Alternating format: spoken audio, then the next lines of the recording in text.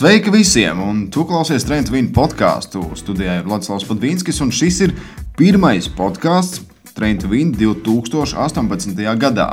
Un šodien mēs sākam ar lieliskām ziņām. Pirmā no tām ziņām ir beidzot palaista mūsu mājaslapa. Jāni, kāda ir adrese? Adrese mājaslapai 3w.train2win.lv. Jā, nu viss ir ļoti vienkārši. Tas, ko mēs jums visu laiku stāstam, train2win.lv.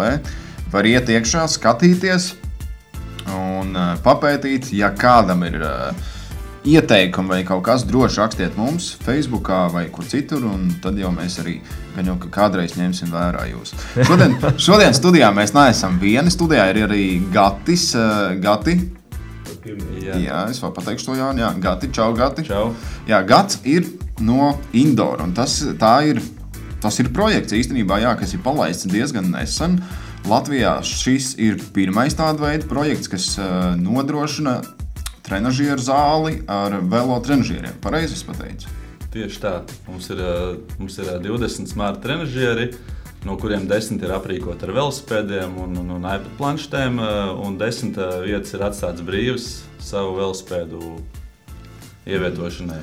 Forši. Jāni, mums ir vēl viena laba ziņa, un mēs laižam klajā treniņu plānu, kas ir balstīts uz jaudu. Tieši tā. Cik nedēļas tur ir?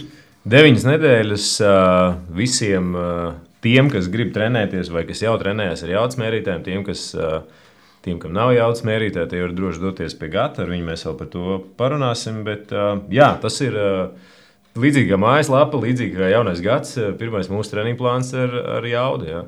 Jā, Strava 12. janvārī pateica, ka principā tie, kas noturās ar jaungada apņemšanām līdz 12. janvārim un iet tālāk ar treniņiem, tie trenējās arī tālāk. Viņiem bija tāds grafiks, kas ļoti labi rādīja, ka lejupslīde ir, un tie, kas ir turpina, tie arī turpina. Tā kā es novēlu arī tiem, kas iesāk šī gada apņemšanos, arī turpināt treniņus. Šodien runāsim arī par treniņiem, gan uz veltņiem, gan uz trenažieriem, gan nedaudz par ziemas sezonu un jaudu un visu pārējo, par trenažiera specifiku un trenažieru dažādiem veidiem, bet līdz tam mēs arī nonāksim. Bet no sākuma parunāsim ar Gati. Gati, pastāstī, kā tu vispār nonāci līdz idejai veidot šādu projektu Latvijā? Ideja kādu gadu brieda. Jo sākotnēji es nopirku mājas apstākļos, braucu ar šo smart trenažieri, taču sapratu to, ka mājas apstākļos vienalga ir pietiekami daudz traucēkļi, kas traucē gan mainiekiem, gan istaba principā pārvēršas par sporta zāli. Un tad meklējot iespējas tomēr trenēties uz šiem trenažieriem ziemas apstākļos, dzimta ideja par to, ka varētu uztaisīt šādu sporta zāli, kurā dot iespēju visiem, kam mājās nav iespējams, tātad šo braucienu taisīt pie manīm atnākt un veikt savu treniņu plānu. Cik, liela tā zāle ir, lai mēs varam iztēloties? Zāle ir kopā 300 kvadrātmetri, no kuriem daļu aizņem ģērbtuves un dušas. Un pati treniņu zāle ir ap 100 kvadrātmetriem. Tu pieminēji arī ģērbtuves, jā, ir dalītas ģērbtuves gan sievietēm, gan vīriešiem, vai ne? Jā. Un katrā ģērbtuvē ir 2 dušas. Tieši tā, mums ir sadalīts vīriešu sieviešu ģērbtuves ar dušām. Skapīši? Skapīši šobrīd nav, ir soli ar pakaramajiem, jā. Līdz skapīšiem ceram, ka mēs tiksim vēl. Jā, ok. Kā vispār notiek,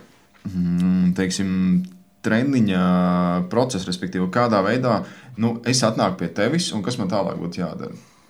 Šobrīd, par cik mēs tikko esam sākuši, tas vairāk līdzinās tādai kā paspēlēšanās ar simulatoriem, bet principā kā tas notiek, ierodies darba laikā uz savu treniņu, mēs izvēlamies velosipēdu atbilstoši augumam. Ja tiek ņemts mūsu velosipēds, pielāgojam sēdekļa augstumus, izveidojam tātad aplikāciju, uzliekam un principā var sēsties un braukt. Ja ir kaut kādi specifiski vēlmes, tad mēs viņus pirms tam izrunājam lai varētu katru tām vēlmēm pielāgot. Tas nozīmē, ka ir 10 velosipēdi, ir 3, ir 2, nu 2 ir viena izmēra, otra izmēra. Ja, tur... Mums ir 10 velosipēdi, dažādi izmēri. Jā, viens ir XL rāmis, kas ir uz 1,90 m un vairāk. Tad ir 4L rāmji, kas ir. Kādam rūķim arī ir rāmis? Jā, ir 2 mazie rāmji, viņi ir 49 izmēra. Principā tur ir kaut kādi 1,50 m. Respektīvi, vai nu bērns, vai sieviete, vai ļoti īsa auguma, vīrietis arī var braukt. Jā, tādi mums ir 2. Forši īstenībā, jā. Tas ir ļoti reti, jā. Runājot par trenažieriem, kādi trenažieri tur ir? Mēs izmantojam Be-Cool Smart Pro 2 trenažierus, kas simulē jaudu līdz 1200 vatiem ar 20% kāpumu simulācijām. Ja es pēkšņi iegriežu vairāk par 1200, izšauju korķis vai... Nemācēšu teikt, šobrīd vēl neviens nav uzgriezis. Lielākais bija 700 vati, ko uzgrieza 700 vats. Jā, tas nav daudz īstenībā. Nē, tas nav daudz, nē. 700 pat es varu iegriezt īstenībā. Nu, uz kaut kādu mirkli, vai ne? Jā, forši. Labi, kas notiek gadījumā, ja es pēkšņi gribu nākt ar savu velosipēdu? Droši to var darīt. Priekš tam mums ir 10 brīvie šie smart trenažieri, kuros var ielikt savu velosipēdu un veikt treniņu. Pēc tam arī šo velosipēdu var atstāt pie mums ziemas periodā, uzglabāt bez maksas. Vai ir nepieciešams kaut kāds speciāls ekscentrs? Vai... Nē, ekscentri mums pašiem ir savi. Mēs nomainām, ieliekam mūsu ekscentru uz treniņu laiku. Pēc tam klients var ielikt apakaļ savējo, ja ņem līdzi. Ja nē, tad atstāja pie mums ar to pašu ekscentru. Jā, saki lūdzu, ar ko vēl būtu jārēķinās? Kas man būtu jāpaņem līdzi, ja es nāku trenēties? Jā? Noteikti līdzi vajag paņemt dvieli, ko uzlikt uz stūres, jo braukšanas laikā ir pietiekami silts. Bet kāda ir gaisa temperatūra? Gaisa temperatūra mums ir 10 līdz 12 grādiem. Tā kā, principā, priekš braukšanas tas ir ļoti, ļoti laba temperatūra. Tas kad saģērbties nedaudz ātrāk. Jā, bet 10, 12 grādi un nav ventilātora, vai ne? Tas nozīmē, tad, kad tā gaisa apmaiņa tur ir, tā opa ir liela, tur gaisa cirkulācija noteikti pati pa sev. Griezti mums ir 6 metri augsti. Līdz šim visi, kas ir bijuši, saka, ka ir ļoti ok, ir ko elpot. Nav nekādas sūdzības bijušas līdz šim. Gaisa cirkulācija ir. Tie džeki, kas tur sēž, viņi papļaustā savā starpā. Viņi tur vai griez ātrāk. Tad, kad nogriež mūziku, tad jā. Principā, jā, mēs palaižam visus uz braucieniem, ieslēdzam mūziku. Kas ir gadījumā, ja es nāku ar savu playlistu, vai es varu pateikt, Džeki, šodien klausamies manējo izlasu? Es domāju, ka droši, jo tu domāji saldos 90?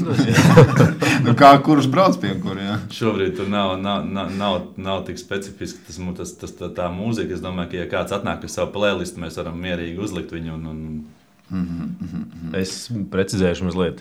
Pie tevis ir nākt ar savu trenažieri. Ja tev pat ir savs trenažieris vai veltnis vai vēl kaut kas, tad tu tādus cilvēkus arī ņemtu pretī. Noteikti mēs atradīsim vietu arī šādiem trenažieriem. Arī veltņiem, jā? Lielākiem. Arī veltņiem, jā.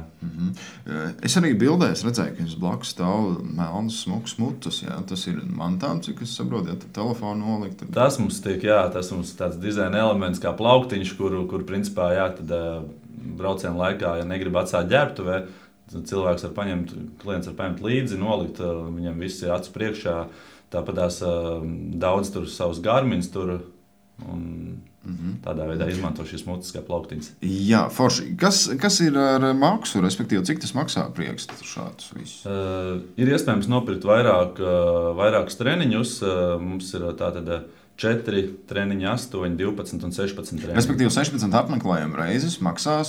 16 apmeklējumu reizes maksās, ja nāk ar mūsu velosipēdu, tie būs 80 eiro, tad viena reize ir 5 eiro. Un ja ar savu? Ja ar savu, tad ir... Tad sarunās? Tad 4,50 sanāk par reizi, jā. Ok. Labi. vai tev ir vēl kaut kas, ko tu gribētu pateikt, bet es tev nepajautāju? Šobrīd pagaidām.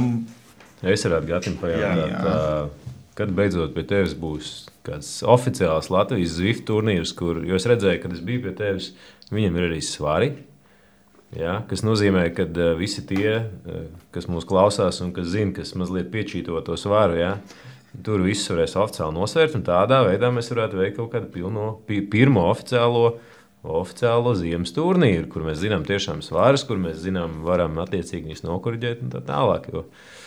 Jā, tur visi Zwiftā, cik es skatos, visi brauc kaut kādiem 4 vatiem uz kilogramu. Principā, Zwiftā? Jā. 4 vati kilogramu. Nu labi, es tik tiešām neesmu baigi. Plus mīnus, bet varbūt tu to redzēji tajā grupā, kur viss lielais iespējams, jā, bet katrā ziņā svari tur ir, tāpēc es gribu saprast, kad mēs beidzot varētu tā pilnīgi oficiāli uztaisīt kādu live turnamentu. Šobrīd jums ir ziemas kausa, tas ir kaut kas līdzīgs? Šobrīd, jā, tas ir tāds, mēs ar šo ziemas kausu sākam. Tas formāts ir gan drusciņi savādāks nekā Jānis pieminēja. Formāts ir ļoti vienkāršs. Katru nedēļu tiek izziņot viena trase. Jebkurā sev izdevīgā laikā nāc nobrauc viņu ar iesildīšanos, atcildīšanos, piefiksējam rezultātu un pēc 4 posmiem tad paziņosim uzvarētāju. Var 2 reizes braukt vienu posmu, vai ne? Droši, ja liekas, ka pirmajā reizē neizdevās, tad šajā tekošā nedēļā nāc otrais, saka, ka grib pārbraukt savu rezultātu un brauc, kamēr tas tev ir apmierinājis. Lieliski. Pats arī brauc? Pats arī braucu, jā, bet braucu tikai ap 10:00 vakarā, tad kad var atļauties to. Šajā sakarā pasaka, lūdzu, no cikiem līdz cikiem cilvēki pie tevis var ierasties? Jā, mēs strādājam darbdienās no 12 līdz 10 vakarā. Sestdienās tas ir no 10 līdz 3. Un svētdienas mums pagaidām ir brīvas, bet ja kādam ļoti liela vēlēšanās svētdienā, tāpēc iepriekšējā pierakstā var noteikti pieteikties un atradīsim laiku. Forši, jā, runāsim tālāk par treniņiem, un šajā sakarā arī vēlāk, pēc tam, kad mēs iedosim to teoriju, mēs atbildēsim arī uz lasītāju, jeb sekotāju jautājumiem, vai ne? Tie jautājumi bija uzdoti tieši tā. Facebookā. Es aicinu arī paskatīties Train to Win stravu, un arī tur mēs esam sākuši komunicēt, un arī tur var uzdot jautājumus un sekot arī kaut kādām klubu aktivitātēm. Un gan jau, ka arī tur būs kādreiz kāds konkurss un kaut kas līdzīgs. Jā, sekojiet arī tur jaunumiem. Īstenībā mums arī ir Instagram. Instagramā mēs esam atrodami kā Train to Win coaching. Un arī tur mēs liekam visādus jaunumus un bildītes un video arī tāds, kas nav atrodami Facebookā. Jā, teiksim, brīvdienās puikas brauca trekā, un tur bija visādi forši storija. Tā. Īsumā par šo bišķi atkāp. Mēs trekā satikām arī Belo komandu. Viņiem tā bija pirmā reize. Jā. Tie bērni brauc ar viena zobrata ritiņiem. Nu, ar īstiem treka ritiņiem jau jāpiebilst, ka mēs nebraucam ar treka ritiņiem, mēs braucam šoseis ritiņiem. Jā. Es Jānim teicu, ka es redzēju tur 53 zobratu priekšā. Jānis teica, ka nebija 46. Nu, kādreiz mēs to noskaidrosim. Varbūt Belo, tad, kad pie mums atnāks, mēs viņam to arī pajautāsim. Labi, Jāni, pirms mēs ķeramies pie vispār runāšanas par treniņiem uz trenažieru, mums ir jānošķir trenažieru un trenažieru veidi, jāpastāst vispār, kā tie ir. Jāni, cik tev ir kādreiz bijuši vai ir šobrīd trenažieri? Es braucu šeit un saskaitīju 5. Man šobrīd ir 5. Jā. Nu, es zinu 3. Ir vēl. 4 es zinu, jā. Jā, nu tad man ir 2 tos, ko mēs, un par to mēs runāsim, 2 vēltņi. Tad 5, jā. Jā, viens vecs, viens mazāk vecs. Nē, īstenībā viens ir labs un otrs tiešām pavecs. Un tad dažādi viens gudrais trenažieris, viens trenažieris, kurš kustās uz sāniem, un viens parastais klasiskais 3 stūrs. Jā, tieši tā. Ok. Bet, teiksim, kādā veidā viņi atšķirās? Jā, tur ir, tas ir viens no tiem klasiskiem jautājumiem, ko parasti visi uzdod. Nu, tur vajag trenažieru, un tad trenažieri katrs saprot, viņi visi ir trenažieri, tik tiešām, bet katrs ar to trenažieru vārdu trenažieri saprot kaut ko citu. Tātad, mēs nepretendējam uz latviski pareizu pareizu šo visu vārdu vai lietu apzīmējumiem, bet tādu mums viņi ir iegājušies.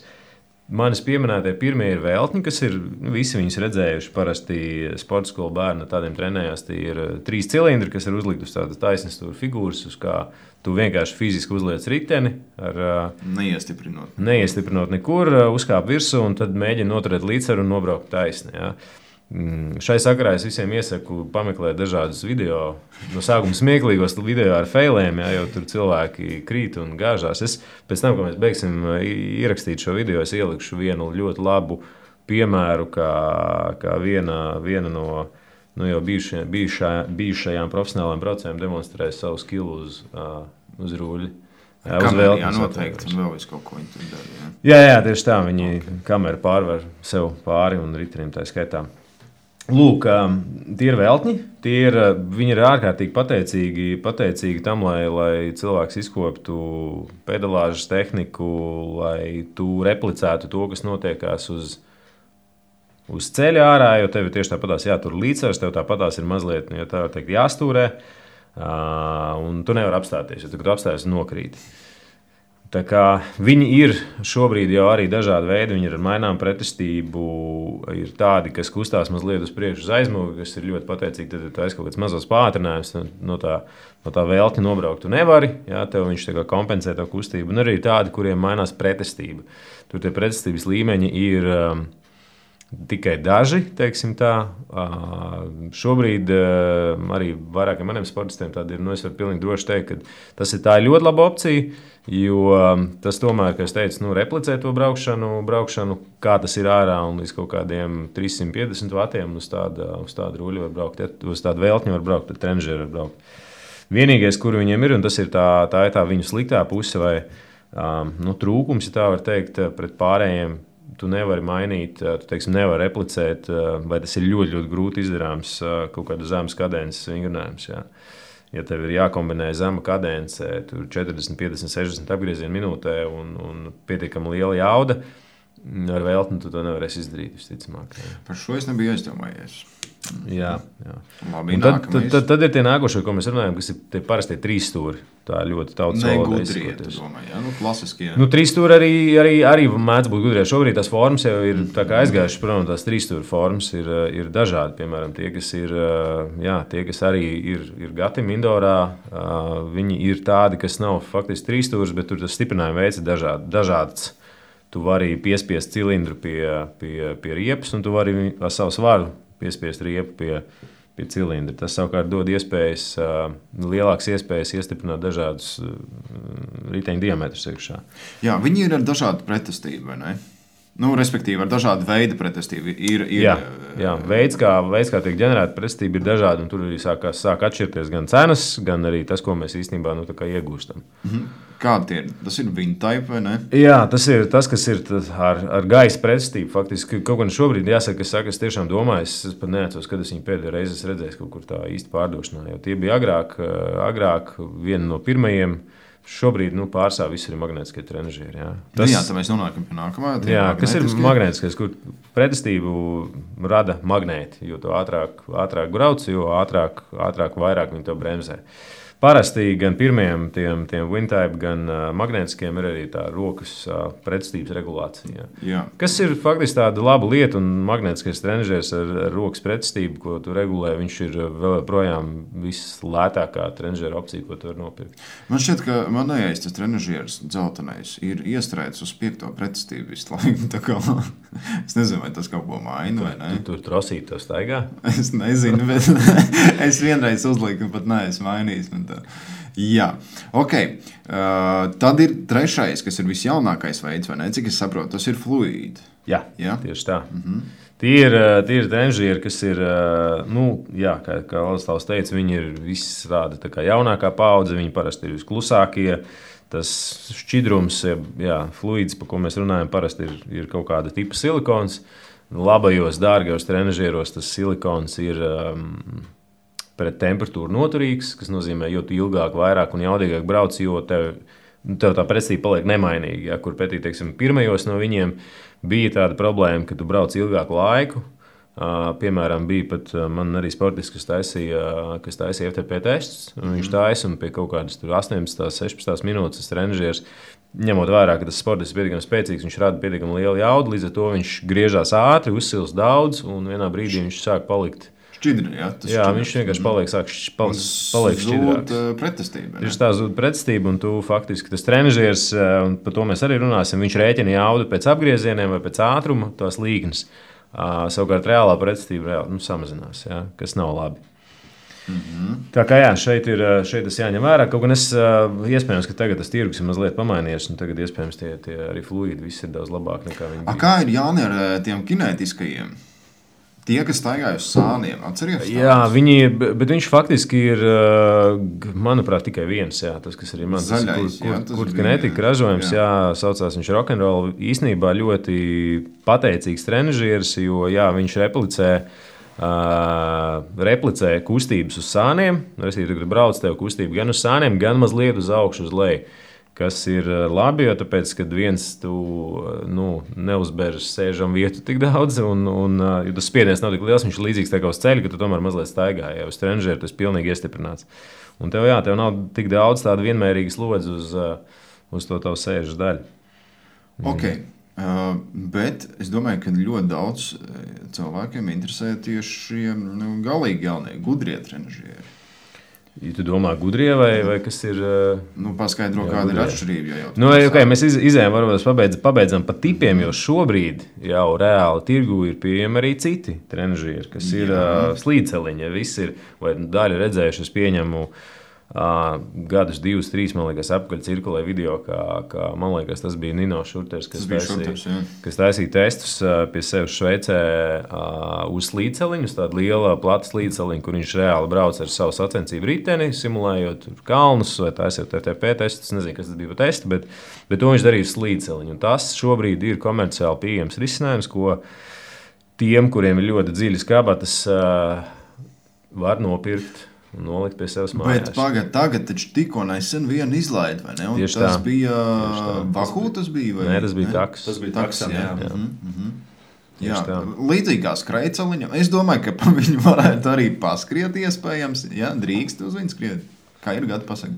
Jā, cik es redzēju tos video, tad viņš principā ir arī domāts priekš skriešanas, jo gan Taks, gan Bīkuls viņi piedāvā arī skriešanas. Treniņus, šīs simulācijas, līdzīgi kā riteņbraukšana. Respektīvi, var normāli masku iegriezt sievai, ka es pērku, lai mums abiem ir, vai ne? Faktiski jau tu pēc priekšos. Labi, tad ir Taks, jau mēs pārgājām pie šiem tādi, kur stiprinās iekšā, kur liekās ritenis virsū, un kur zvaigznīte jau ir uzreiz uz trenižieru. Kas tie ir? To sauc par direct drive trenižieriem, kur uz trenižieru virsū ir tikai kasete. Un, tu izņem ārā savu velosipēdu aizmugurējo ratu un uzliec virsū savu velosipēdu šīs trenižieru faktiski kasetes. Kas ir labs veids, kā tīpaši, ja mēs runājam pārsvarā tīri gudrie trenižieri, kas nozīmē, viņi lasa jaudu un viņi simulē jaudu. Tas ir labs veids, kā to darīt, tāpēc, ka nav neviena cita jaudas zuduma nekur tālāk, tev ritenī tā tālāk, jo viena lieta, mazliet piebilstot par tiem riteņiem vai par tiem trenižieriem, kur stiprinās ritenis iekšā, viena ir svarīga, vai divas svarīgas lietas. Viens ir tas, ka jums es silti iesaku jums lietot atbilstošas riepas, tīpaši mājas apstākļos, jo vienkārši smirdēs un dils tā riepa, un iznākums vienmēr būs cauri riepa, un jo ātrāk jūs brauksiet, jo ātrāk viņi nodils. Otra lieta ir turēt to riepas spiedienu diezgan konstantu, vai tādu, kā noteicis ražotājs, vai riepas ražotājs, vai visticamāk trenižieru ražotājs. Jā. Tas var ietekmēt treniņu kaut kādā veidā? Jā, ja mēs lasām, ja tas trenižieris lasa jaudu no šīs ierīces un tu uz viņas uzliec virsū riepu, tad, protams, jo mīkstāk riepu, jo grūtāk būs braukt. Jā, tāpēc ir tas spiediens, viņu vajadzētu turēt pietiekami konstantu. Jā.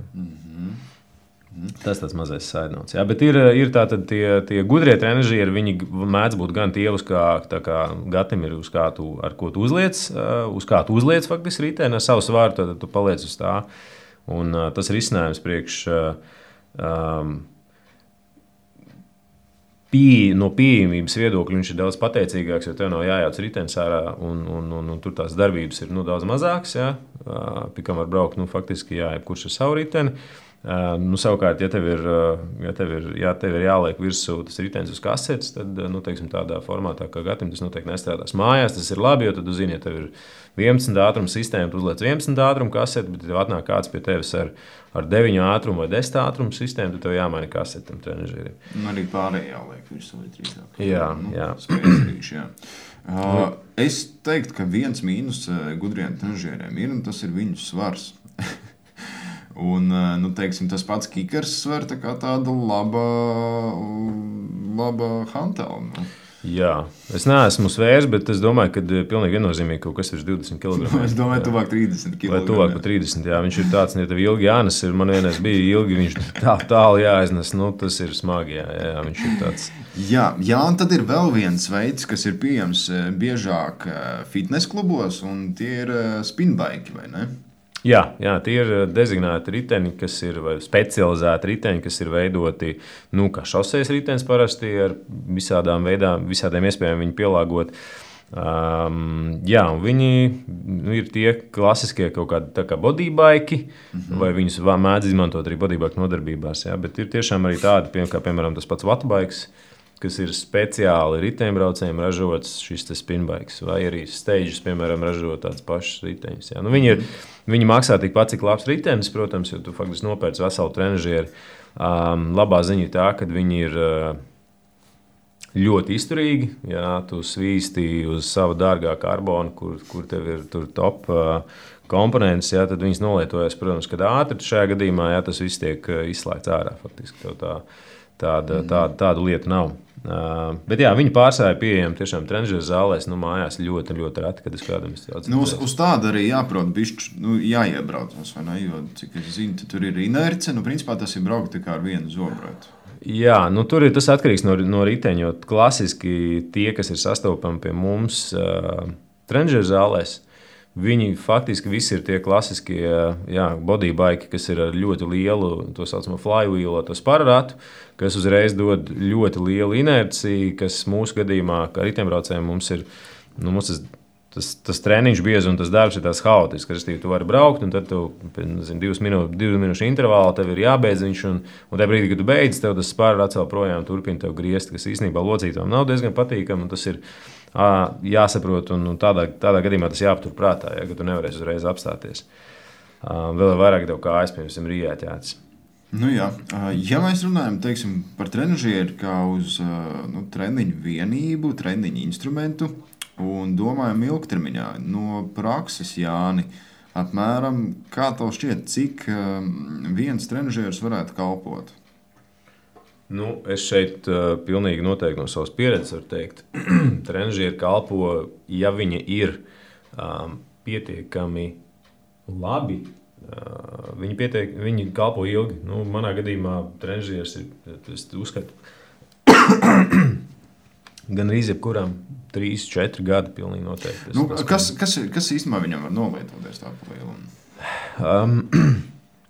Tas atkarīgs no trenažiera. Ja tas ir trenažieris, uz kura mēs šo riteni uzliekam virsū, viņam ir cilindrs, kas ir saskares punkts starp veloriepu un starp pašu trenažieru. Tās ir lietas, kas parasti nodilst, vai kas dilst, tīpaši, ja viņas ir veciem trenažieriem, piemēram, tāpat kā tavam, ja viņi ir no gumijotas plastikas kaut kā tāda. Ja viņi vienkārši izdilst laiku. Dzelzs cilindri ir daudz ilgstošāk kalpojoši un viņi dzīvos ilgāk. Bet pārsvarā tās visas tās pašas rotējušās detaļas, plasmasi, ja tādi tam trenažierim ir, kas var saplīst, viņas var... Kā tev šķiet, vajag kaut kādu apkopu taisīt trenažierim? Jā, tīpaši tiem, kuriem ir tādas mehāniskās daļas vajadzētu. Jā, viņas vajadzētu regulāri tīrīt. viennozīmīgi. Viņos savācās ļoti daudz putekļu. Jā, Tas ir pārsteidzoši īstenībā, cik daudz, ka ķēde var palikt netīra iekštelpās. Jā, tāpēc, ka mums mājās ir ļoti daudz putekļu, un trenižieriem tieši tas pats. Plus tomēr tās pašas kasetes, dēļ savas ķēdes tīrības būtu jātīra tiem, kam ir direct drive.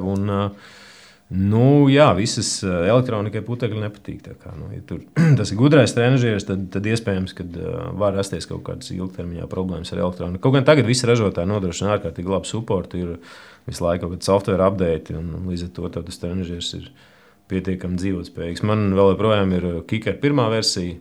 Nekas neliecina par to, ka viņi pēc 5 gadiem varētu nekalpot. Jā, tas ir tas smagais. Jā. Labi, Jāni, forši tās visas ir tehniskās daļas. Bet, ja mēs vispār runājam par treniņiem, kāpēc ziemā man būtu jāsēž vēl uz veltņa, jo es jau tā ir satēdies ar to visu riteņo pa sezonu. Mm-hmm. Es taču varu iet uz crossfit vai slēpot, skriet, nezinu.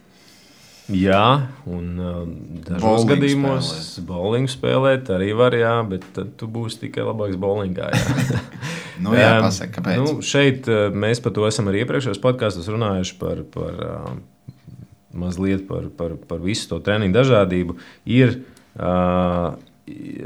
jāatcerās tas, ka ja jūs plānojat vasarā daudz braukt ar riteni sacensībās. Tieši par sacensībām. Tas nozīmē, ka jums tomēr tam treniņu darbam ir jābūt arī ziemā vai nesezonā. Protams, ka rulles veltnes trenižieris telpās ir tas, kas mums atrisina šo problēmu. Ir īpaši tādā dienā kā šodien, kad ārā ir sniegs, ir sastrēgumi, pabraukt ir grūti. Es nesaku, ka to nevar darīt. Var un vajag braukt ārā, bet katrai šai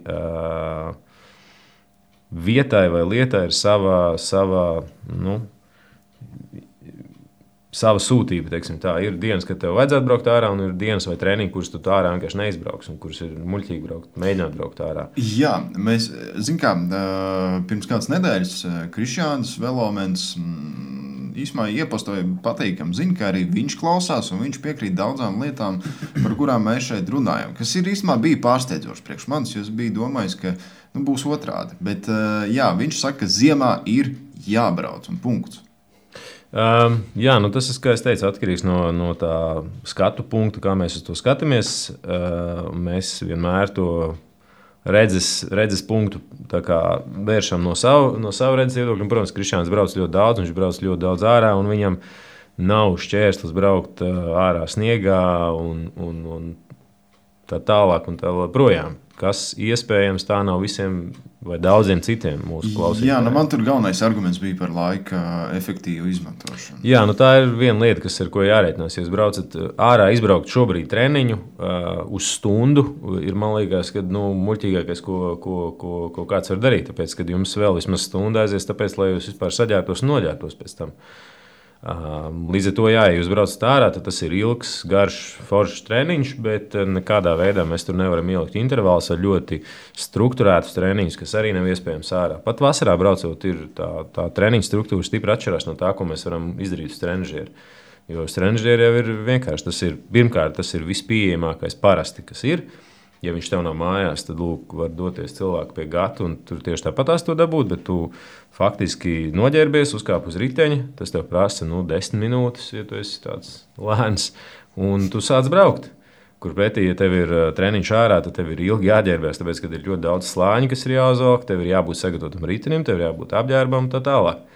Kā es teicu, tas viss ir braukt ārā ļoti labi, un tā ir viena no trenižiera tām sliktajām, bet tām trūkumiem, teiksim tā. Tas nekādā veidā nepilnveido braukšanas tehniku. Protams, ir tīpaši tie trenižieri, kas ir tie saucamie trīsstūri, kur mēs nekustamies vispār. Jā. Veltnes, tas ir, kā es teicu, līdzsvaram tā ķermeņa biomehānika tieši tāda, faktiski, kā mēs braucam ārā.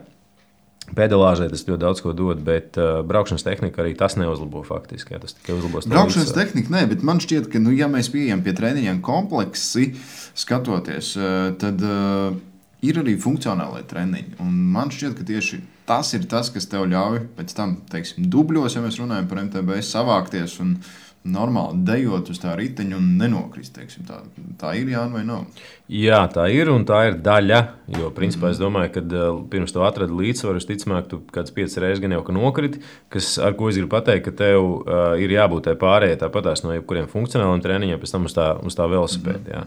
Un, protams, tiem, kam ir lielas, manuprāt, mēs kaut kad sākumā par to arī runājam, ka tiem, kam ir problēma braukt tehniski, kas jūt, ka viņiem tā ir milzīgs izaicinājums, braukt ārā ziemā šādā laikā, pa ledu slidināties, pa dubļiem braukāties, ir ļoti labi, bet tikai jums jāaptur prātā, ka jums ir šis risinājums, viņš ir daudz, viņu ir jāieplāno daudz vairāk, jo darbdienu vakaros braukt ir grūti un bīstami, tāpēc, kad ārā ir tumšs, jūs neredzat, jūs neko neredzat un laika apstākļi ir tādi, kā mums viņi ir.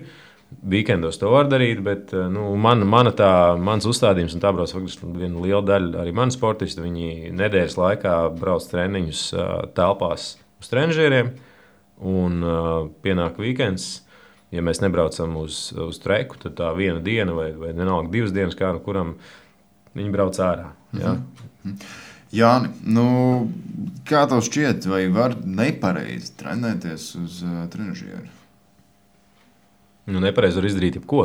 Nezinu, man šķiet, ka nepareizi būtu uzreiz ieslēgties, respektīvi neiesildīties.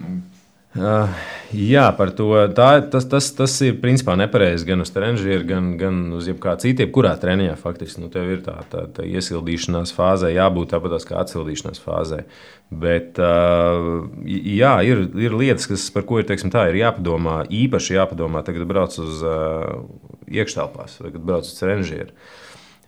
Viens ir tas, ko es domāju, ka uzreiz ļoti daudz jūt, ja ir veci, slikti šorti, nepiemērots sēdeklis, slikta uzsēde. Jebkurš no šiem pieminētajiem faktoriem uzreiz sēžam viet jums par to ziņos. Zini, kā ir par šortiem? Tā, ka, šitos es atstāšu ziemā nosēdēšu uz ruļļu vai tur uz trenižieru. Es saprotu, un tas bieži vien noved pie lielām nepatikšanām. Tieši šāda izvēle, jo tāpēc, kad ja mēs tā panalizējam, kas notiekās, tad iedomājieties jūs uz velotrenžieru, sēžat gandrīz nekustīgi, jo arī piecelties ir mazliet grūtāk, un tagad pieslēdz, tas ir savādāk nekā tas ir ārā. Tev īsti tās atpūtas, viņi ir maz. Ja, tu sēžam vietā ļoti neatpūtina. Kur pretī, kad mēs braucam ārā, parasti mūsu ķermenis visu laiku kustās. Viņš ir nepārtrauktā kustībā, pa labi, pa kreisi, mazliet uz priekšu, uz aizmuguri. Ja tu mazliet piecelies, tad apsēdies. Līdz ar ko tas stress jūsu sēžam vietā ir stipri mazāks. Ja? Un ja ir sliktas šortas vai novalkāts, piemēram, labs, bet vienkārši vecs. Ja? Un tas šortu... Pampers nepilda savu funkciju.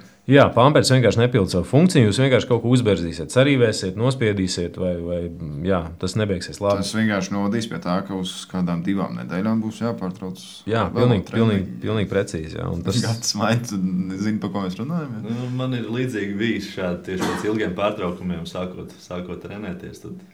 Tad bišķi sāp, jā. Tas ir laikam, tas ir bišķi vēl citādāk. Jā, tas ir, diemžēl, normāli, jo tāpēc tiem kauliem un mīkstiem audiem vienkārši jāpierod pie tā spiediena, kas nāk no sēdekļa, bet ja mēs to visu kombinējam ar nepareizu sēdekli, nepareizu uzsēdi un veciem šortiem, tur nevar būt labs. Prieks nebūs īstenībā, jā. Jā, okay, labi. Kādus treniņus tad braukt, Jāni, vispār vai, teiksim, labi, mēs tagad visiem saviem foršiem sekotājiem piedāvāsim 9 nedēļu treniņu plānu. Ja viņi nav, ja viņi izvēlās savus treniņus, ko viņi var darīt? Jā, ja viņi, pirmkārt, ir jābūt tādam saprātīgam par izvēlēm attiecībā uz iekštelpu treniņiem. Ar to es gribu pateikt, ka daudzi uzskata, kad vajag vākt, un es atkal ielieku tādās virtuālās pēdiņās to vārdu bāzi, vajag vākt to bāzi, sēžot iekšā uz trenižieru, skatoties, filmas, seriālus un tā tālāk. Kāpēc ne? Manuprāt, tas ir ļoti tāds neliederīga laika investīcija. Un par to arī bija viens jautājums. Daļai mēs uz daudziem jautājumiem esam atbildējuši sarunā, bet bija jautājums, ar ko atšķirās braukt iekšā un braukt ārā. Principā ne ar ko. Bet ķermenis strādā mazāk iekšā.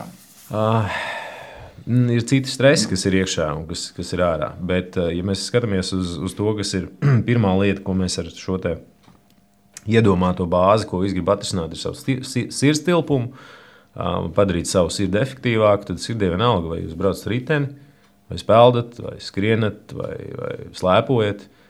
Pilnīgi vienalga. Un, ja jebkuru no šīm aktivitātēm mēs aizstājam ar riteni, tur 3 stundu garumā braukt no absolūti bāzes kā kādā pulsā, es nedomāju, ka tas ir labi. Es daudz labprātāk redzētu to cilvēku ejam ārā, pārgājienā, slēpojot, darot jebko citu svaigā gaisā. Ja, jo tad tomēr tam bāzes treniem ir bišķi cita jēga. Tas, ko var darīt un ko vajadzētu darīt, un kam faktiski es neredzu īsti tādu alternatīvu, ja nu vienīgais braukt visu laiku paņevēšu trekā, ir pildīt šos te treniņus, kas ir specifiski vērsti uz to, lai vai nu mēs risinām kaut kādu treniņu uzdevumu, kas ir saistīts ar muskuļu veiktspēju, vai tehnikas treniņu, kas principā nozīmē, es runāju par to, ka tiem treniņiem jābūt pietiekami strukturētiem, pietiekami intensīviem, dažādi kadences maiņu darbi, pātrinājumi, īsti lieli, gari, dažādi. Bet ir arī treniņi ļoti atšķirīgi no tā, ko visi pārsvarā ir iedomājušies. Arī tādi, kur ir jākāp no trenižera un jātais vingrinājumi. Jā, tieši tā. Es domāju, tādas bieži nav pieredzējuši braucēji, kas varbūt netrenējās pie tevis. Es domāju, ka jā, es nezinu, Gati, tev kāds pie tevis indorā braucot. Lēkā dara kaut ko. Treniņu laikā neesmu vēl redzējis. Pagaidām. Jā, pastaipās gan pirms, gan pēc treniņiem. To gan dara. Tie ir tie 10%, par kuriem es runāju nesen. Bet, jā, mums, starp citu, arī mūsu treniņu plānā ir 2 pat treniņā, kur jākāp nost un dažādi vingrinājumi jāizpild. Tā kā Gati nebrīnies, ja kāds sāks darīt. Neuzskat viņu pat dumu. Jā, tā vajag. Jā, un tas arī vienkārši veids, kā mēs varam šo iekštelpu treniņu padarīt dinamiskāku, padarīt daudz efektīvāku. Tīri no laika viedokļa. Jo apjoma treniņš viņš vienmēr prasa, tas pats vārds jau pasaka, ka mums vajag lielu apjomu. Tad jūs vienkārši varat atbildēt savu jautājumu, vai es tiešām gribu nostīties tik daudz seriālus. Ja? To nenoliedzami var darīt. Tas, manuprāt, psiholoģiski ir grūti. Un, iekštelpās, pie kam tas ir ļoti atšķirīgs arī no tā, kādas ir šīs kāds ir tas tehniskais setups cilvēkam. Ja tu esi ļoti labi iekārtojis savu treniņu vietu, tev ir ventilators, tev ir atbilstoša temperatūra, tev ir kaut kāda izolēta telpa, kur tev tiešām neviens netraucē, kur tev ir liels ekrāns, kur tu vari, skatīties vai braukt uz Zwiftu, skatīties tur video, tad var būt. Ja? Bet ja tas ir tāds klasiskais izpildījums, ko pieminēja arī Gatis, ja, kad es kaut kur mājā Cirvēls vakar brauca FTP testu un skatījās ziņas. Jā. Kā vispār var braukt FTP testu un skatīties ziņas? Tas ir to ģirds var. Jā, labi. Ja mēs runājam par treniņu skaitļiem, ja ir gan jaudas mērītājs, gan sirds ritma sensors, uz ko skatīties? Jā? Uz abiem. Noteikti uz abiem. Tas ir atkarīgs no tā, ko mēs vēlamies saņemt no treniņa. Bet, principā, kā es teicu, tie, kas netrenēs treneru uzraudzībā, es teiktu, jums jāstāsta tiešām uz abiem.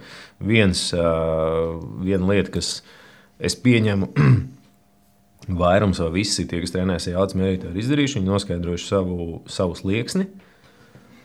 Jā. Savu slieksni, jeb savu FTP, tos 3 maģiskos burtus, ko Ģirds vakar skaidroja. Tad jūs zinat to zonu sadalījumu, ko mēs varam pielīdzināt sirds zonām. Man vienmēr tas neuzstādījums, tas, ko es saku saviem sportistiem, ka, ja tu brauc garāku intervālu, piemēram, tu brauc tajā pašā otrajā zonā, kas ir jūsu aerobais slieksnis, gan jaudā, gan sirdī.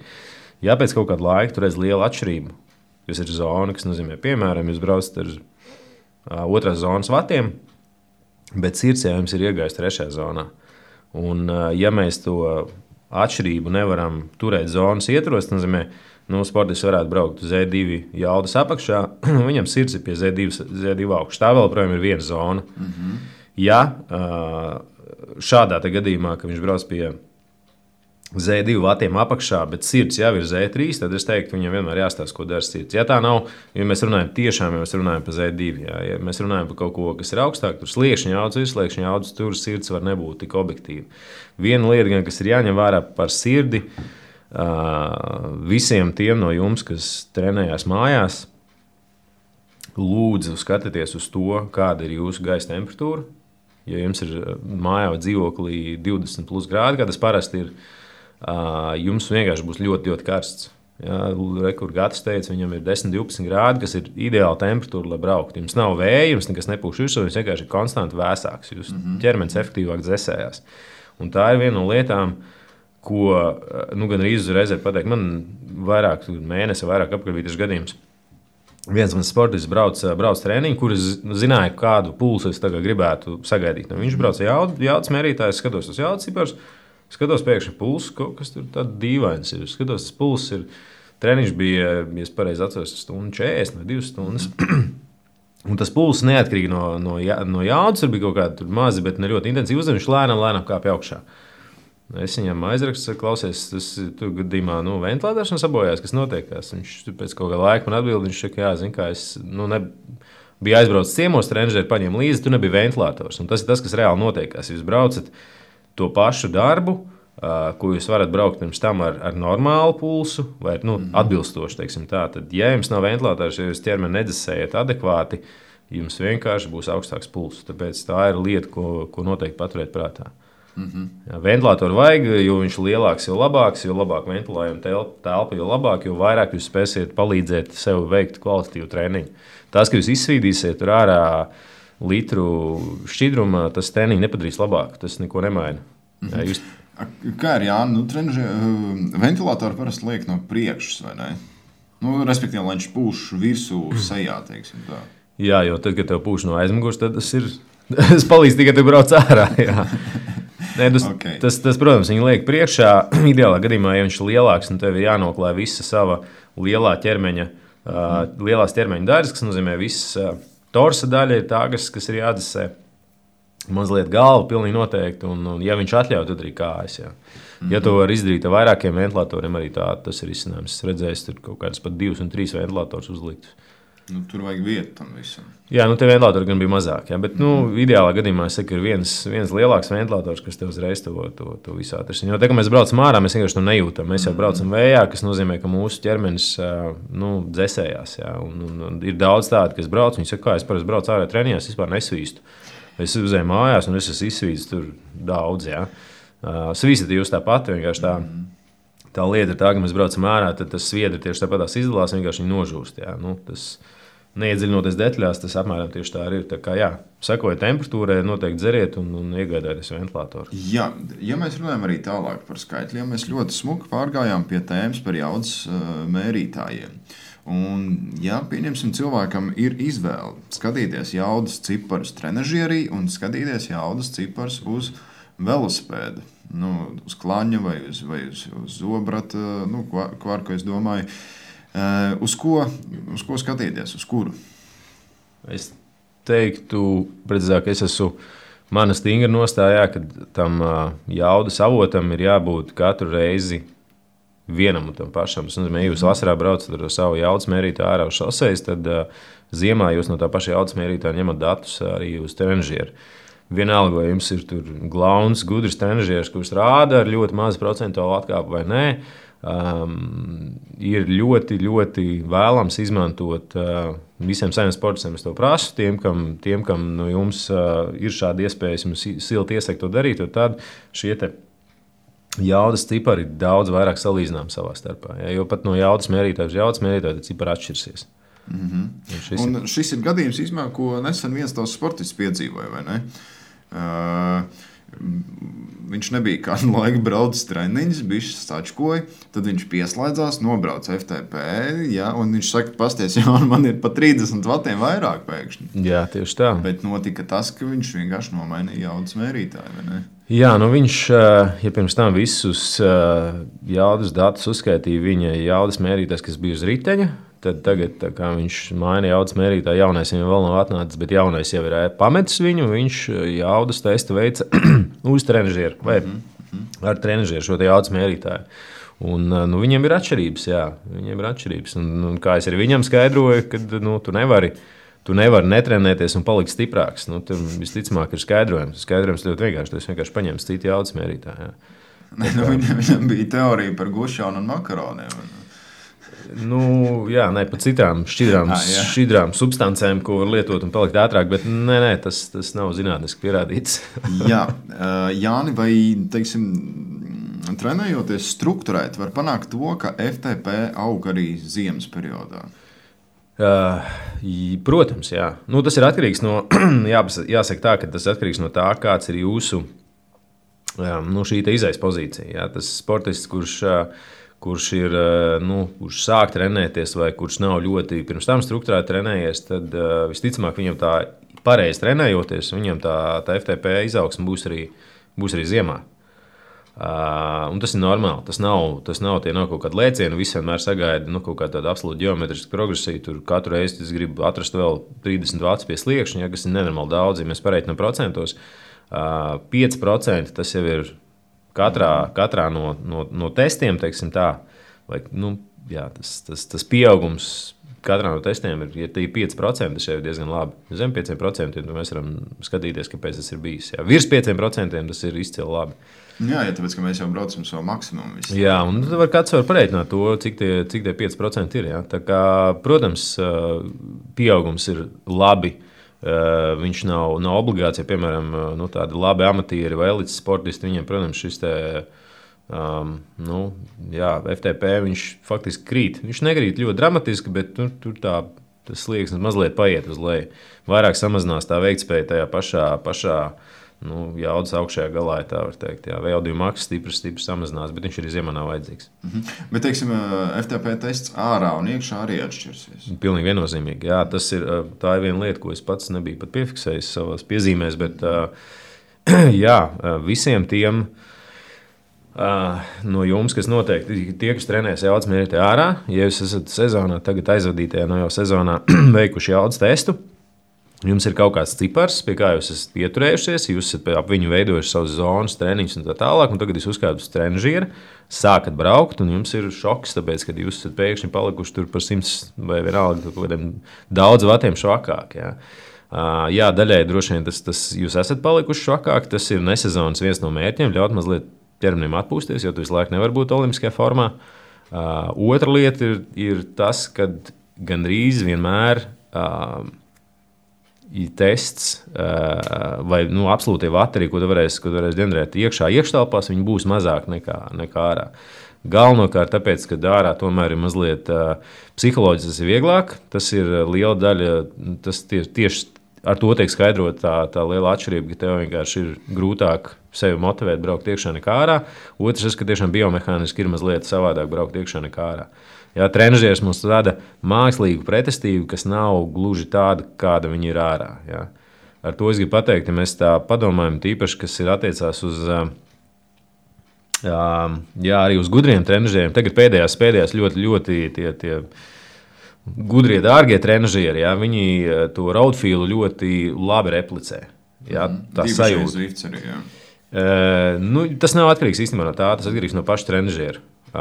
Bet tie, kas nav tādi, viņiem ir viena tāda, tā nevarētu nosaukt par problēmu, bet tas vienkārši jāņem vērā, ka tev, kad tu taisi pedāļu apgriezienu, tev slodze faktiski visos šajos 360 grādos ir gandrīz vienādi. Vienādi precīzāk. Viņš nesadala to brīdi, kad mums ir downstrokes, ka mēs ceļām pedālu augšā un ka mēs viņu pārliekam pāri dedzputam. Kur pretī ārā faktiski tā ir, jo tu uzspiedi, nospied pedāli uz leju līdz 6, no 6 līdz 12. Ja tu proti labi, ja tev ir laba pedālāžas tehnika, tu noteikti viņu cels slodzi augšā. vai ražojot kaut kādus vātus, bet tie vāti būs ievērojami mazāk. Ja? Līdz ar to, teiksim, mums tā kāja strādā mazliet savādāk. Ja? Tur ir zināma starpība. Bet jā, tas, ko es gribēju teikt, nebaidieties no tā, ka tie vati jums paliek mazāk pēkšņi no tā, ko es braucu iekšā. Man bija, manuprāt, 2 gadus, 3 atpakaļ viens šāds eksperiments, kur viens mans sportists uztaisīja testu. Telpās trenižieri tieši tādā pašā šoka stāvoklī piezvanīja man un pateica, es nezinu, kas notiekās, ko man tagad darīt. Tur 3, 4, es neatceros, cik mēneši līdz sezonas sākumam, bet man ir kaut kādi 100 vati mazāk vai kaut kā tā. Jā, cipars bija ievērojams. Es saku, ok, labi, nākošais nedēļa mēs braucam uz treku. Es saku, vai atkārtojam trekā to pašu un skatīsimies, kas būs. Principā apzinoties jau to rezultātu, kādu mēs viņu sagaidīsim, jo ir zināms likumsakarības sportā. Ja, tur tāda baigi brīnuma nenotiek no viena uz otru galu. Viņš nobrauc testu un viss ir kārtībā. Atšķirības starp cipariem iekštelpās un cipariem ārā viņam bija, es pareizi atceros, kaut kādi 40 vai 45 vāti. Ļoti daudz. Jā. Ja jūs saprotat, tas ir faktiski tā tur vairāk zona parasti. Jā. Tā kā jā, tādas atšķirības ir un viņas ir normāli, tīpaši maksimālās jaudās. Arī tas uz trenižiera ir ļoti, ļoti grūti izdarāms. Uz trenižiera, ja tu 1000 vātu dabūs, tas jau būs diezgan labi īstenībā. Ārā 1000 vātu dabūt ir stipri vienkāršāk. Nesaku, lūdzu, vienkārši. Es jau tikko baidījos, ka tu teiksi, ka tas ir ļoti vienkārši. Tas nav. Jā, tas redzēja atkal atkarīgs no tās perspektīvas. Nē, tas ir normāli. Nē, pat 1000 vatiem tas ir, katram tie vati ir savi īstenībā. Un vienam 1000 ir maz, vienam 1000 ir daudz. Jā. Bet īstenībā Global Cycling Networks savā šovā bija iekļāvuši vienu mūsu latvieti, neatceros vārdu, gan no Jūrmālas velo maratona, ja es neatceros par Vatiču bazūku, jā, un viņš bija uzšāvis kaut kāds 1400 vai 1200, es neatceros, jā, vai jā, pat vairāk, jā. Tas bija sprinta finišā, jā. Jā, Jāni, ja mēs vēl pirms mūsu jautājumiem un atbildēm, kurus mums, respektīvi pie jautājumiem, kurus mums uzdeva mūsu klausītāji, pastāst nedaudz par 9 nedēļu treniņu plānu. Viņš ir balstīts uz jaudas, vai ne? Jā, viņš ir balstīts uz jaudu. Ja pagājušo gadu mums bija līdzīgs treniņu plāns, kurš bija faktiski veidots ar tādu treniņiem ap sirdi un tā, un tad es saņēmu daudz jautājumus arī daļa no cilvēkiem, kas, manuprāt, iegādājas to treniņu plānu. Pagājušo gadu bija tie, kas lietoja jaudas mērītāju, tā kā šobrīd viņi varēs veiksmīgi viņu izmantot. Viss treniņu plāns un tā treniņu metodoloģija vērsta uz to, lai jūs šo 9 nedēļu laikā sasniegtu un uzrādītu labāku sliekšņa audijā. Es meklēju to vārdu, jo mēs pirmā nedēļā mēs viņu sākam ar testu, ar baseline testu, kur mēs uztaisam, noskaidrojam jūsu izējas stāvokli jaudas testā, un 9 nedēļu beigās, un pēdējā nedēļā mēs taisam atkārtot testu. Kas, principā, kur vajadzētu parādīt to, ka 9 nedēļas mums ir devuši tik vatus klāt. Faktiski 8 nedēļas. Pirmā nedēļa ir iebraukties tests, 8 nedēļas. Jā, 8 nedēļas treniņu, teiksim tā. Bet, treniņu visi ir garākais treniņš, manuprāt, bija 2 stundas. Vidējais treniņa apjoms ir stunda ar kaut ko. 3-4 treniņu nedēļā. Jā, 3-4 treniņu nedēļā. Ir īsākas nedēļas, kuras ir domātas, un viņas ir jāizmanto kā atpūtas nedēļas. Ir nedēļas, kur mums ir pieaugušas slodzes, kur lēnām to slodzi mēs palielinām. Treniņu nav daudz, 3-4 treniņu nedēļā. Tas nozīmē, ka jūs varēsiet uz treniņu dienas mainīt vietnām, ja tāda nepieciešamība ir. Jā, vai sabīdīt, vai 2 brīvdienas paņemt. Jā, tieši tā. Tas atļauj vienkārši lielu brīvību arī uz pašu plānošanā. Jā. Tas skelets no tā faktiski nemainīsies. Jā. Ja vien jūs visus tos treniņus nedēļasīsiet vienā pēc kārtas, jā. Kas notiek, Jāni, tajā brīdī, ja es gribu pieslēgt spēka vingrinājumus, teiksim, bāzes treniņus, svaru zāli? Tāpēc arī tas brīvdienas ir domāts. Jo to var brīvi darīt, ja? To var brīvi darīt, bet, protams, kad visiem jāpatur prātā, kad vajag draudzēties mazliet ar to saprātu un saprast to, ja zālē tu esi izdarījis kaut kādu baigu darbu, un tagad tu nāc uz FTP testu, tad ir muļķīgi cerēt, ka tev tas cipars būs ļoti liels. Tāpēc, jā, to jāplāno.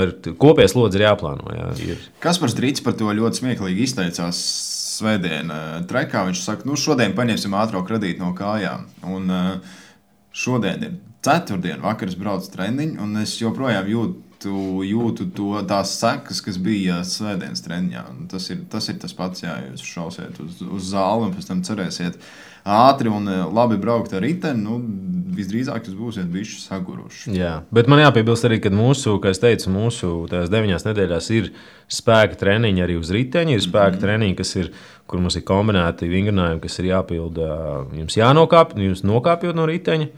Jā, tagad, ticiet man, tas nav nekas viegls. Jā. Tie treniņi īstenībā ļoti grūti. Jā, es vakar tādu vienu izbaudīju.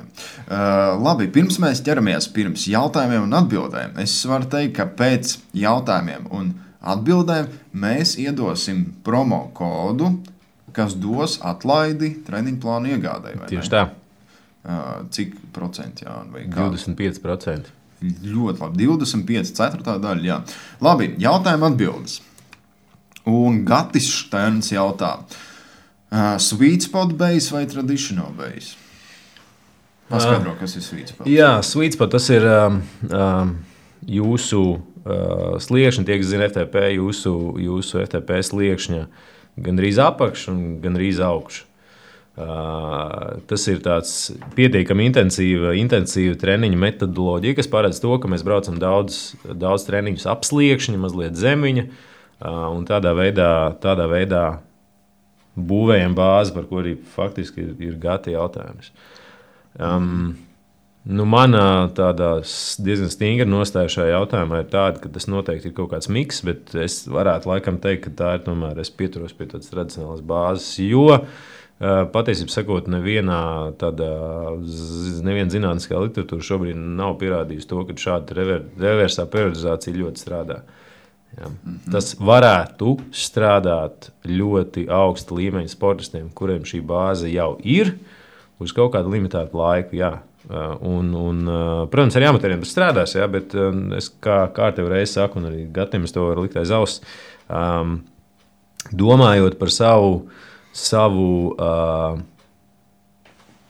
ilgmūžību sportā, es viennozīmīgi ieteiktu parūpēties par kaut kādām lietām, sākot šīs sporta gaitas, kas ir šī aerobā fiziskā izturība, vispār fiziskā sagatavotība, kas pēc tam vienkārši nodrošinās iespēju ilgi un dikti braukt. Jo, ja mēs sākam bāzes periodā braukt sweet spot treniņus, tad teorētiski un praktiski kaut kādā brīdī tos garos treniņus tāpat būs jābrauc. Un klasika jau ir kāda, kad sākās sacensību sezona. Nevienam jau vairāk nav laika braukt uz garos treniņus, tāpēc, ka tev ir pilns kalendārs sacensībām, un tad atkal viss pāriet bāzi. Mums ir sweet spots, un tad mēs aizējām uz sacensību sezonu, kur ir sacensību sezona, kur faktiski tu tikai uzvelcies sacensībām, aizbrauc uz sacensībām, nobrauc viņas, atjaunojies un dari to pašu. Jā. Līdz ar to tās ir lietas vai procesi, kas, manuprāt, ir jāizdara. Tāpēc tu pats labi zini, es neesmu absolūts proponents tam, kad tev ir 2 mēneši jāsēž kaut kādā monotonā pulsā un kaut kas jādara, bet sweet spots un bāzes sagatavotība īsti kopā, manuprāt, neies. Okay. Zigmunds Nurža. Vai bāzes likšana 3 stundas uz trenažieru ir tas pats, kas 3 stundas ārā, kaut vai pie -10 grādiem? Daļai mēs jau uz to jautājumu atbildējām, kā es teicu, sirdī principā ir viena alga. Vai tu brauc iekšā vai ārā. Šeit gan ir, ja Zigs jautāja tieši par to, par bāzi, jā, tad es teiktu, ka braukt ārā, protams, būtu mazliet iedzīgāk, vai pie -10, es nezinu, tas ir jāatbild katram pašam, bet noteikti ir kaut kāds saprātīgā temperatūras, kaut kāds robeža, pie kuras nevajadzētu braukt ārā. Tajā pašā laikā tās 3 stundas var darīt arī iekšā, bet, kā es teicu, manuprāt, tas ir pārāk liela psiholoģiska nasta. it īpaši, ja tas treniņš ir kā bāzes treniņš, viņš nav ļoti intensīvs, viņš ir vienmērīgā slodzē, ļoti ilgstošs, nu, tad tās 3 stundas vienkārši manuprāt būs grūtas. Labāk iet slēpot, pārgājienā, vēl kaut ko. Labi, Mārtiņš Bruninieks, kāds uzvārds Bruninieks, jā. Kā pavasarī pārslēgties no iekštelpām uz braukšanu ārā? Parasti marta beigās jau ir gaišs un pietiekami sauss, bet pavēs, lai turpinātu tāds intervāls kā uz ruļļu. Šis ir ļoti labs Mārtiņa jautājums īstenībā, jo tas ir, ar to saskar ļoti daudz sportisti. Pavasarī sākot treniņus ārā, tīpaši, ja tu esi tā visu ziemu sēdējis iekštelpās, visiem iet, kur kakls iet, parādās puņķi, tāpēc, kad tev tas augstais gaiss ir pārsteigums. Atbilde vai risinājums tam, manuprāt, ir diezgan vienkāršs. Tas, ko tu dari, tu nevari tā vienā dienā pārnest visas savas aktivitātes, ko tu biji darījis iekšā, uz āru. Es viennozīmīgi iesaku sākt ar to, vai, ja ir iespēja nepazaudēt to spēju braukt ārā, arī ziemā, vai tad, kad laika apstākļi mums atļauj.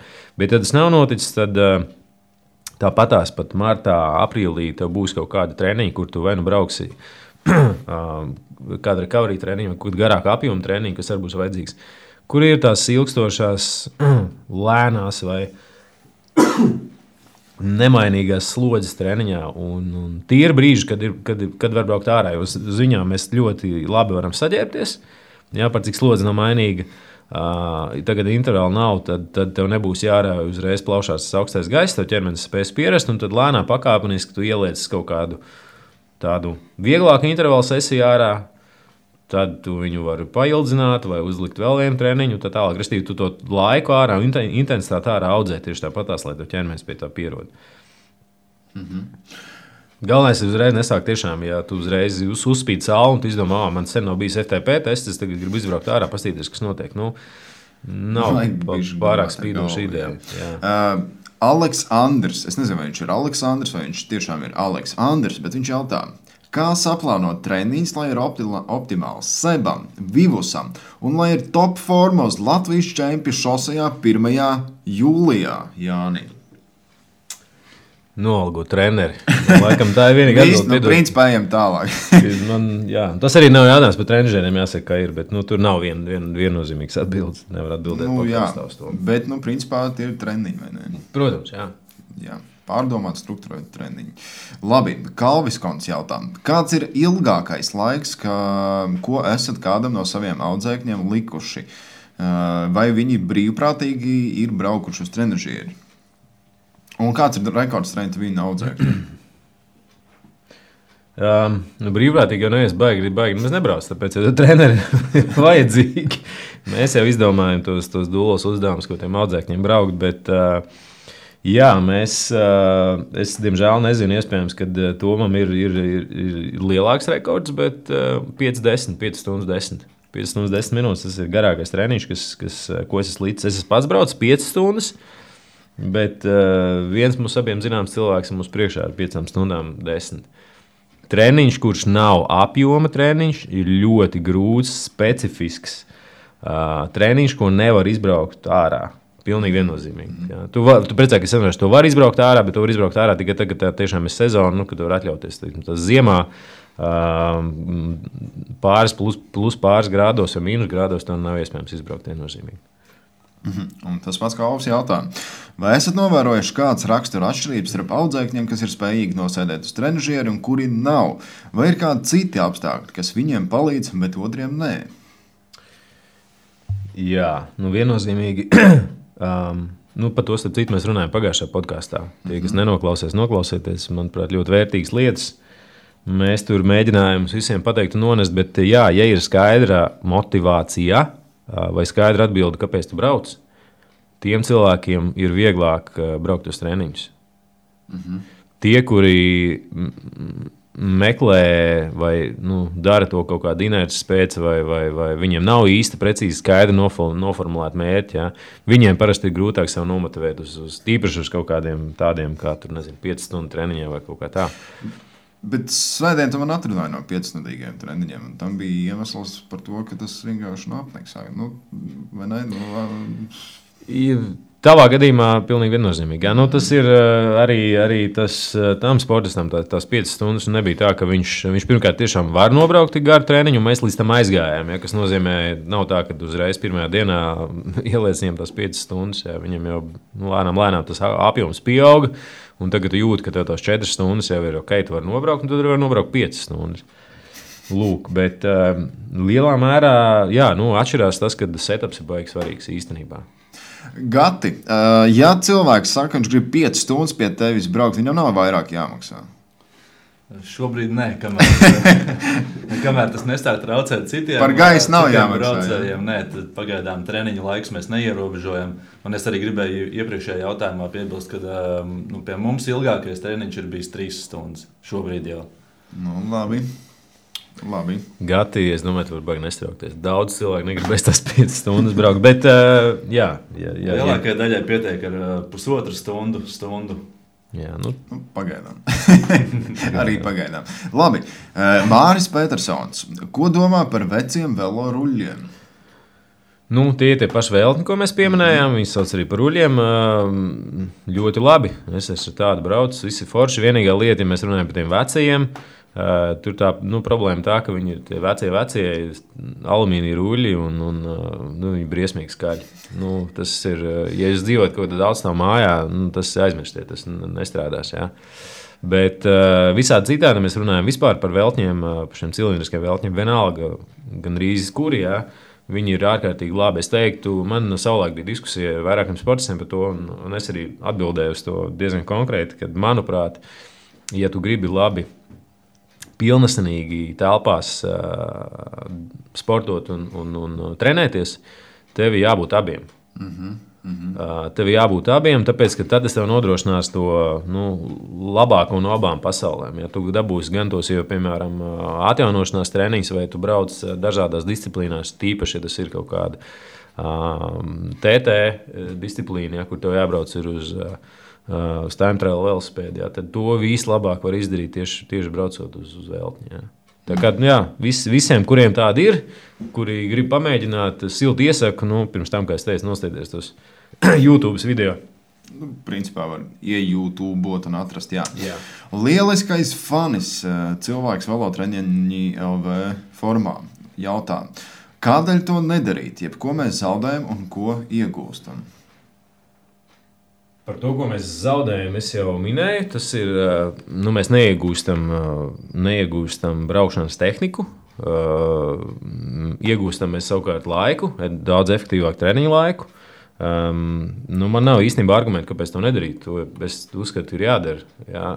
Es tāds mazais side notes cilvēkiem, kas domā, ka visi, tas ir normāli, margināls uzstādījums, ka visi profi brauc tik ārā, trenēs tik ārā. To dara profi, kas dzīvo Spānijā vai kādā citā siltā vietā. Tas ir taisnība, bet viņi ļoti daudz brauc arī ar veltni. Reku mūsu Toms Skuiņš pavisam nesen, labi, jau kaut kādu laiku atpakaļ zviftoja, manuprāt, 4 stundas vai kaut kādu ilgi. Arī lietainajās dienās. Arī lietainajās dienās, jā. Daudzi profi brauc uz nometnēm ar veltņiem, tieši tā iemesla dēļ ārā neforšs laiks, neviens negrib saslimt, līdz ar to visi brauc to pašu treniņu vai savādāk treniņu, bet uz veltņiem. Matthew Heimans, kurš uzvarēja Paris-Roubaix 2 gadus atpakaļ, sagatavojās Paris-Roubaix braucot faktiski uz veltņa iekštelpās, tāpēc, ka viņam bija salauzta roka. Tā kā veltnis ir, vai iekštelpu trenažieris ir ļoti, ļoti svarīga lieta. Es domāju, ka viņam ir jābūt, un bez viņa īstenībā tu nevari pilnvērtīgi sagatavoties. Ja? Tu nebrauc tā vai savādāk ārā, kā es teicu, nedzīvo siltā klimatā kaut kur. Tad velotrenažieris ir gan arī tāds must-have. Ja? Tiem, kam viņa nav, vai tiem, kam nav vietas braukt, lūk, kur ir gatis, un pie viņa var iet un trenēties. Bet tā, jā, tas ir... Tam nav sliktās puses. Paldies, tev, Jāni, par šo visu foršo informāciju, par atbildēm uz jautājumiem. Un ir pienācis laiks teikt promo kodu. Jā, šis promo kods, starp citu, ir vai būs pieejams tikai podkāstu klausītājiem. Mēs viņu citur neko nepublicēsim. Viņš būs pieejams limitētā daudzumā. Pirmajiem 20. Viņš būs aktuāls, pārējiem žēl viņu nevarēs saņemt. Tagad tie, kas klausās un grib nopirkt nopirkt šo treniņu plānu par 25% lētāk, laipni lūgti.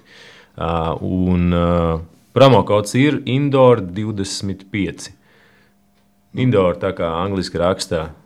Ar mazo ar lielo burtu? Ar mazo burtu, Indoor ar 2O, 25. Kad jūs veiksiet pirkumu Training Peaks veiklā, viņi piedāvās jums ievadīt šo te promo kodu. Ievadot promo kodu, jūs saņemsiet 25% atlaidi. Indoor 25, jā. Paldies, Gati, ka atnāci un atradi laiku, ka pastāstīji. Es ceru, ka redzēs arī jaunas sejas pie sevis. Paldies, ka uzaicinājāt. Jā, paldies tev, Jāni, par visu informāciju. Jā, ņemiet par labu, bija prieks atklāt jauno gadu ar šādu podkāstu. Jā, es novēlu visiem arī motivāciju turpināt sportot, kā teica Strava, ka tie, kas sportot tālāk pa 12. janvāru, tie turpinās sportot arī visu atlikušo gadu. Tā kā jā, raidījumu veidoja Vladislavs Padvīnskis. Tiekamies ielās un meklējiet arī mūsu Facebookā, Instagramā, Stravā, LinkedInā un droši rakstiet arī visur citur. Un Indorā. Un Indorā, jā, tieši tā. Paldies, čau! Čau, tā! Čau.